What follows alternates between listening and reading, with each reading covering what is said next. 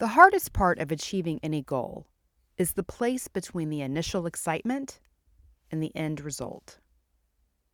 It's in the messy middle where all of the hard work takes place, the blood, sweat, and tears. Most people want to give up when things get hard and uncomfortable. But the thing is, results are on the other side of discomfort.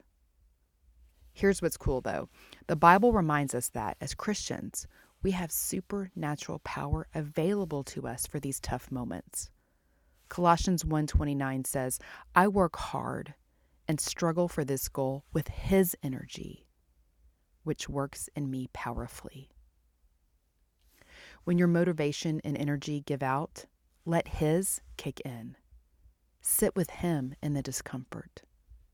His supernatural energy can keep you out of the bag of chips, pushing through that workout, or biting your tongue in a conversation with your spouse.